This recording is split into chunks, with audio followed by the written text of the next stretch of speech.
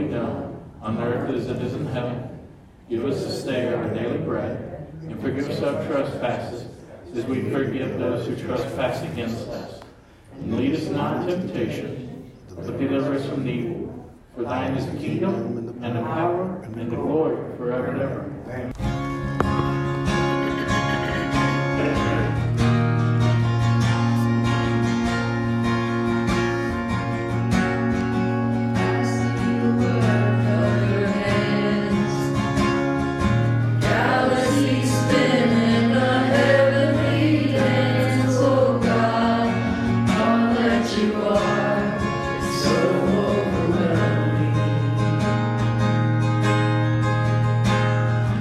I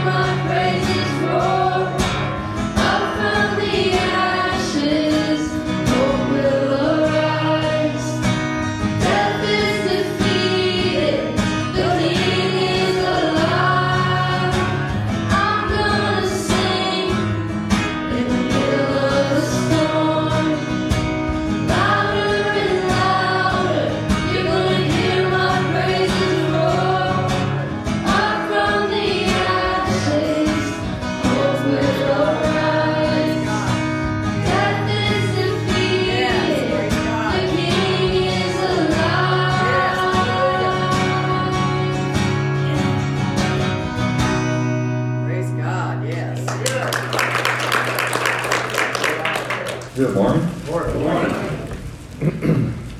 Reading some of Matthew 26. This was at the Last Supper.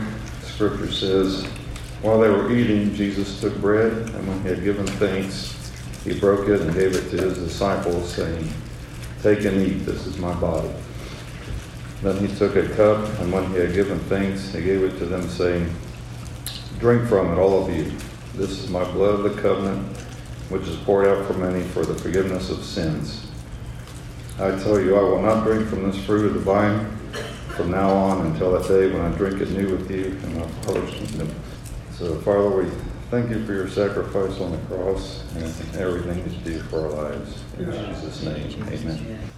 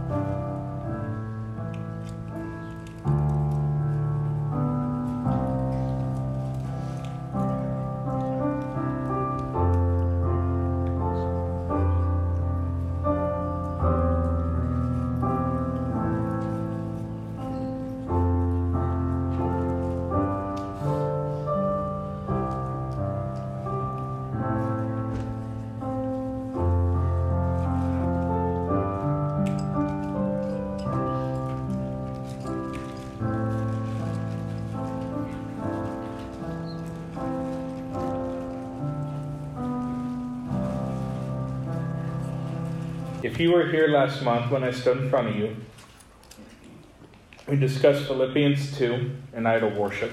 It was a pretty tough sermon, but today will be a lot easier. We will be reading from the book of James. If you will flip over to the last chapter, chapter 5, we will be reading verses 7 through 20. Turn in your Bibles to that passage, and once you get there, please stand for the reading of God's Word.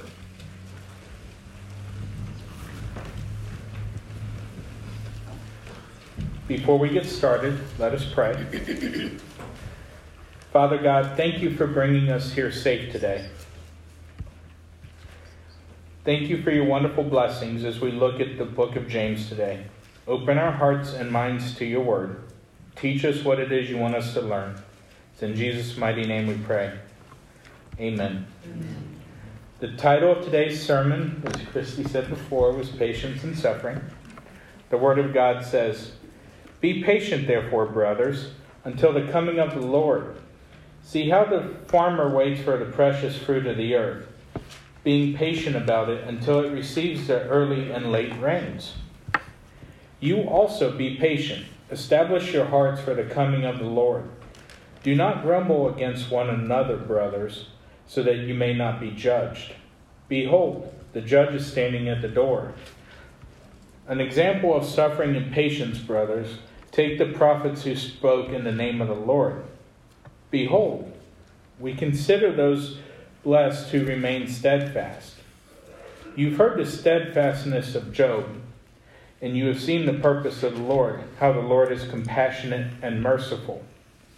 But above all, my brothers, do not swear, either by heaven or by earth or by any other oath.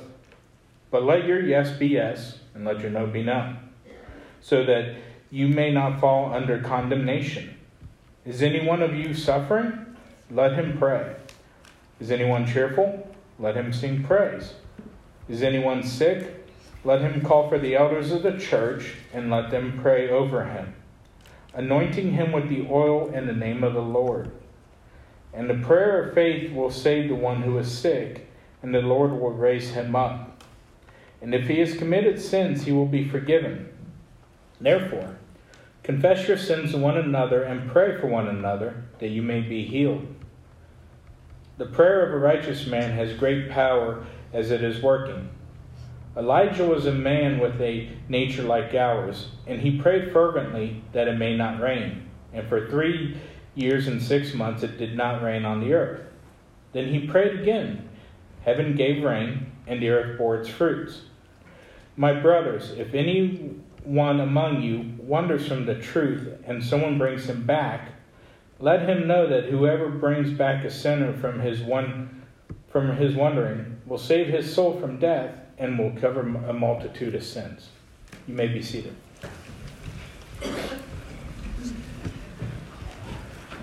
So other than the weather getting warmer, I've got some other good news, and I have some bad news. The good news is Christ is coming back. Yes, he is. Amen. The bad news is we don't know when. For centuries, there has been extensive studies done about the return of Christ. Each generation believes that Christ will return during their lifetime, yet it has not happened. That has not stopped people from trying to figure out when Christ was going to return. In fact, there's a major branch of study within Christian theology called eschatology. Eschatology comes from 2 Greek words meaning last and study. In a nutshell, eschatology is a study of all things that end.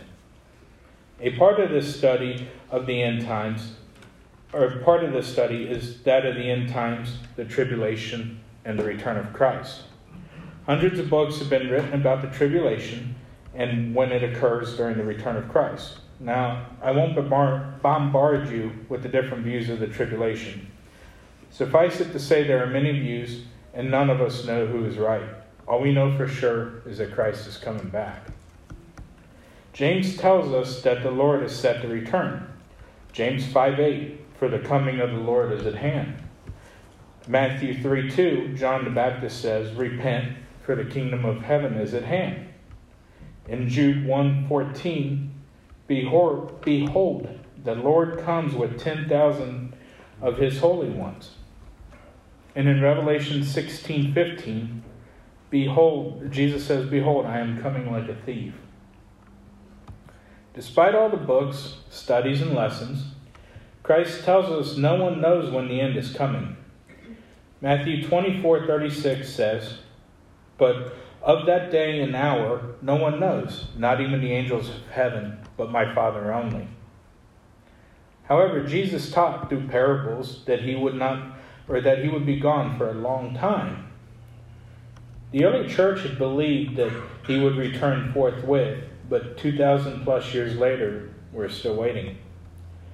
In Matthew 24:48, in the parable of the servant, Jesus tells of the servant who says that my master is delaying his coming. The master of the servant, and in 50, the master of the servant will come on a day when he is not looking for him, and in an hour which he is not aware of. In the parable of the bridegroom in Matthew 25:5, Jesus says the bridegroom was delayed. And in the parable of the talents in Matthew 25:14, Jesus says, "For the kingdom of heaven is like a man traveling to a far country." And in 25:15, the master immediately went on a journey. Speaking in regards to the length of time that is taken for Christ to return, Christian teacher and author David Paulson says, "The real test as to whether you are ready for his return is the long time. If you believe he is coming back tomorrow, that is no test of your discipleship. That's panic. It's only if he does not come back for 10 years, 100 years, 1,000 years, or 2,000 years that your faithfulness is tested. The question is, can you keep it up?" We must stay steadfast and patient in our faith. It is not when or how Christ returns that's important. What is important is that he is coming back. We must continue daily to live for Christ, walking the narrow road and living out the gospel that Christ and his disciples have preached. Pastor Christopher Osterbrock says, "As the church, we must choose to be absorbed by the outward calling of the gospel far more than on end times hypothesis. The former is a command blessed with spiritual growth, and the latter is a hobby privy to isolationism and often unnecessary division.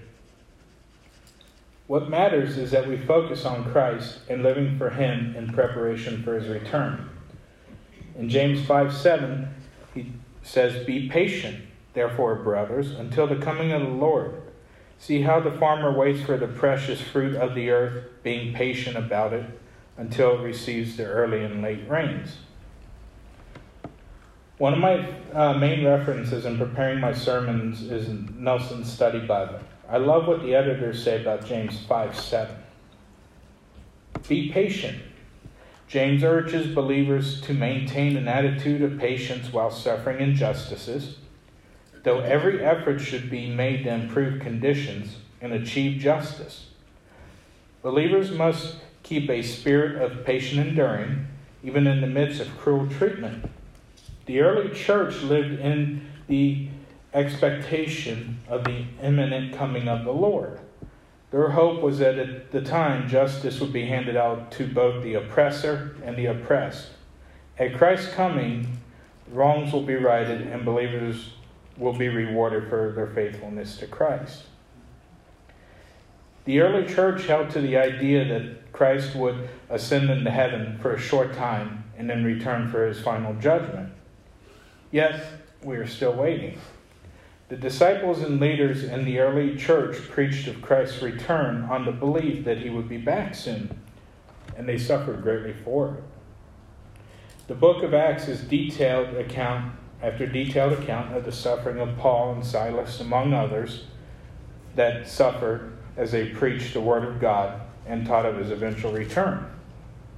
Acts 16:22-24, we see one such instance. The crowd joined in attacking them, and the magistrates tore the garments off of them and gave orders to beat them with rods. And when they had inflicted many blows upon them, they threw them in prison, ordering the jailer to keep them safely. Having received this order, He put them into the inner prison and fastened their feet in the stocks. The preaching of Paul and Silas was changing the world and destroying Jewish customs. Because of Jesus, the laws that the Jews had for cleansing, Sabbath, and other activities went away. They were no longer needed. The Jews obviously were not happy with this, so they sought to end all teaching by Christ by torturing, jailing, beating, and even killing anyone who shared the gospel. In Acts 17, 5-9, we see the Jewish leaders again attacking members of the early church. Acts 17, 5-9 says, "But the Jews were jealous, and taking some wicked men of the rabble, they formed a mob, set the city in an uproar, and attacked the house of Jason, seeking to bring them out of the crowd.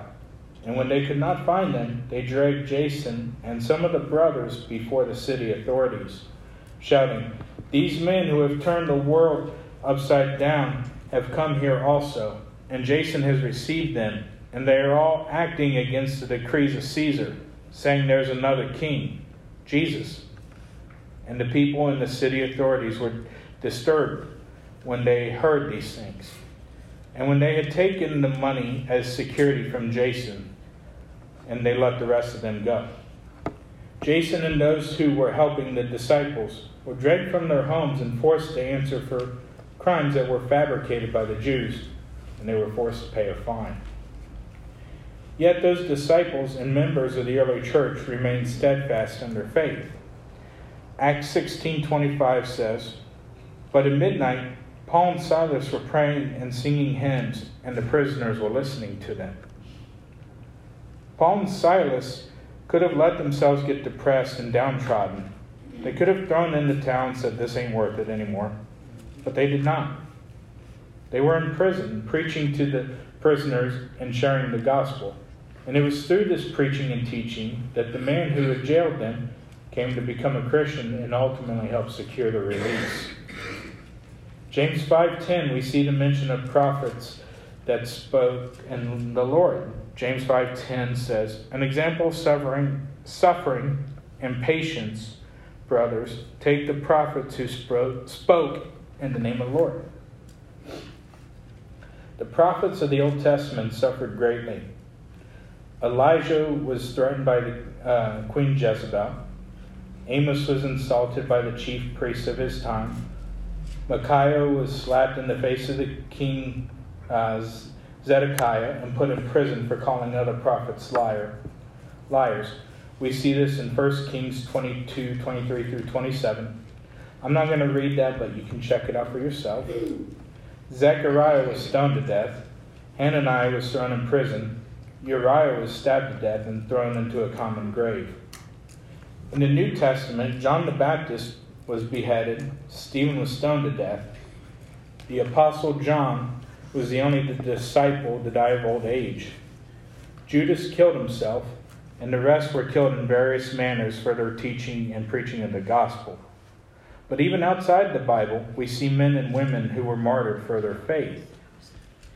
One such account was the bishop of Smyrna named Polycarp, who was a disciple of the Apostle John. He was bound and burned at the stake, and when the fire did not kill him, he was stabbed to death.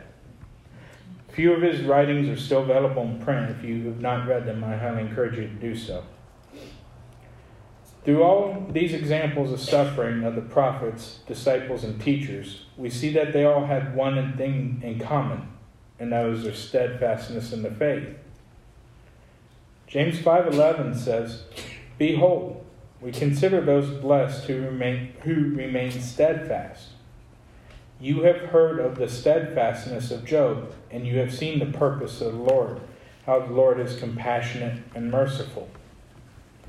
Psalm 27:14 tells us, "Wait for the Lord, be strong, and let your heart take courage. Wait for the Lord." So we know we need to be steadfast and strong and wait with patience and perseverance for the Lord. The question is, how do we do that? Well, James tells us the first thing we must do is be honest about all things. James 5:12 says, "But above all, my brothers, do not swear, either by heaven or earth or by any other oath, but let your yes be yes, and let your no be no, so that you may not fall under condemnation." In James' time, in order to convince someone you were telling the truth, you had to take an oath, but it's forbidden. The editors of the website BibleRef.com say of James 5:12, "We might think of saying to someone, 'I swear on a stack of Bibles that I'm not lying,' or 'I swear on my mother's grave that I'll pay you next Tuesday.' Jesus forbids Christians from doing this, and James confirmed that teaching. The issue appears to be about honesty. Truthfulness should be the absolute norm for those who trust in Christ. Our simple yes or no should be completely binding, since deception is never an option for us. And if an oath is required to convince someone of honesty or intent to be faithful, it suggests we may not be known for telling the truth in other circumstances. We must not swear an oath to prove we are being honest. We must let our words speak for themselves. The next way we can prepare for the coming of the Lord is to stay in prayer. James 5:13-18 says, "Is anyone among you suffering? Let him pray. Is anyone cheerful? Let him sing praise. Is anyone sick? Let him call for the elders of the church and let them pray over him, anointing him with the oil in the name of the Lord. And the prayer of faith will save the one who is sick, and the Lord will raise him up, and if he has committed sins, he will be forgiven. Therefore, confess your sins to one another, that you may be healed. The prayer of a righteous person has great power as it is working. Elijah was a man with a nature like ours, and he prayed fervently that it may not rain. And for 3 years and 6 months it did not rain. Then he prayed again, and heavens gave rain, and the earth bore its fruits." We must pray. There is no exemption to this. We must be in constant prayer. 1 Thessalonians 5:17 says, "Pray without ceasing." If we want to be prepared to meet the Lord and face his judgment, we must pray. It's really that simple. James says that if we are suffering, we must pray. Verse 13 says, "Is anyone among you suffering? Let him pray." In Acts 16:25, we looked at earlier, Paul and Silas were in prison. They were suffering at the hands of the Jews, yet they stayed in prayer. In Acts 16:25 it says, "But at midnight, Paul and Silas were praying and singing hymns to God." If you are suffering with anything in your life, you can always turn to God in prayer. Psalm 27:7 says, "Hear, O Lord, when I cry out loud, be gracious to me and answer me." When Jesus was about to be crucified and he was suffering, knowing he was about to die a horrible death, we see him cry out to God in Matthew 26:39. He went a little further and fell on his face and prayed, saying, "O my Father, if it is possible, let this cup pass from me. Nevertheless, not my will, but as you will." And in 42, again, a second time, he went and prayed, saying, "O Father, if this cup cannot pass away from me unless I drink it, your will be done." No matter how much you are suffering, you can always turn to Christ because he has been there. He knows you're suffering. The other types of prayer James mentions in chapter 5 is healing prayer. 14 says, "Is anyone sick? Let him call for the elders of the church and let him pray over him, anointing him with oil in the name of the Lord. And the prayer of faith will save the one who is sick, and the Lord will raise him up. And if he has committed sins, he will be forgiven." And these two verses are the reason that if you come forward here at church, we will anoint you with oil and pray for your healing. Now, there are some denominations that believe you should rely squarely on prayer for healing and not on doctors. While there have been miraculous healings, we see Jesus healing people while preaching. We are told we should rely on doctors and medicine as well. If you came to Bible study that we did Sunday nights towards the end of last year, You would have heard us teach about the history of the Bible, and including the Apocrypha, a set of books that was in the original Septuagint Bible, the same Septuagint Bible that Jesus and his disciples preached from. These apocryphal books would have been read by Jesus, but over the years, due to splits in denominations and beliefs, they have been omitted from most of the Bibles that are in print today. In one of these books, the book of Sirach, we are told to trust doctors. Sirach 38:1 says, "Honor doctors for their services, since indeed the Lord created them." And in verse 4, we are told to trust medicines. Sirach 38:4 says, "The Lord created medicines out of the earth, and the sensible person will not ignore them." In biblical times, olive oil was considered a medicine, and it was used to cure all kinds of diseases. So James, telling the elders to anoint the sick with oil, was prescribing them to be healed with medicine and prayer. The last thing James tells us to do to prepare for the coming of the Lord is we are to help those who have strayed from the faith. 19 and 20 say, "My brothers, if anyone among you wanders from the truth, and someone brings him back, let him know that whoever brings back a sinner from his wandering will save his soul from death and will cover a multitude of sins."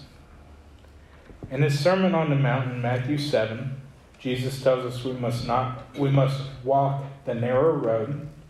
However, there will be times that we do stray from that road, and it is up to us to look out for each other, to make sure that we are not straying.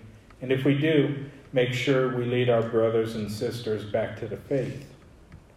One way for us to do this is to confess our sins to each other. James 5:16 says, "Therefore, confess your sins to one another and pray for one another that you may be healed. The prayer of a righteous person has great power as it is working." If we commit sins that are keeping us from heaven, we must seek out brothers and confess them to one another. Does this mean we should be blowing up Derek's phone if we let a curse word slip? No. But if there is something that we are caught up in that will keep us out of heaven, we must seek out one of our brothers. The type of sins we must confess to each other is revealed in 1 Corinthians 6:9-10. Or do you not know that the unrighteous will not inherit the kingdom of God? Do not be deceived. Neither the sexually immoral, nor idolaters, nor adulterers, nor men who practice homosexuality, nor thieves, nor the greedy, nor drunkards or revilers, nor swindlers will inherit the kingdom of heaven. If you are caught up in one of these sins, make sure you confess them and seek the forgiveness of Christ. Because as we see in Mark 1:15, the time is fulfilled and the kingdom of God is at hand. Repent and believe in the gospel. In closing, we need to be prepared for the coming of the Lord. We are told in Matthew 24:7, "For a nation will rise against nation, and kingdom against kingdom." The dominant story in the news the last few weeks has been Russia's invasion of Ukraine. We hear of wars daily, and things are getting worse. Are we in the end of days? I don't know. As I said earlier, none of us know for sure. But we can be prepared. Stay strong in the faith, persevere, and stand in the narrow road. Pray, and if you are sick, seek out the elders, and we will anoint you with oil. And most importantly, if you are caught up in sin, be sure to confess it to someone and seek forgiveness. After all, as Paul Washer says, the most important thing is that you do not know Jesus Christ. The most important thing is that Jesus Christ knows you. Let us pray. Father God, help us to prepare for your return. Give us the strength to stay in the faith, to be persistent in our walk with you. Thank you for your words and being faithful and just to forgive us. Help us as we travel the narrow road. Lead and guide our steps as we traverse a world that is lost. Help us be shining lights of the world so that some might be saved. Not that we would receive the glory, but that you would. Protect us as we travel home today and keep us safe throughout the week.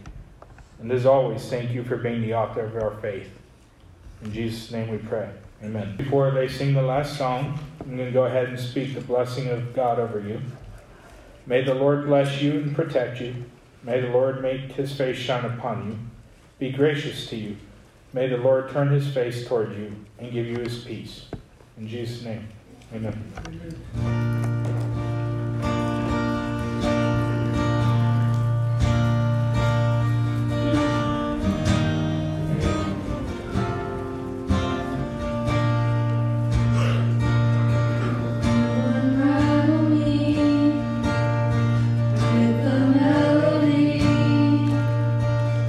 Surround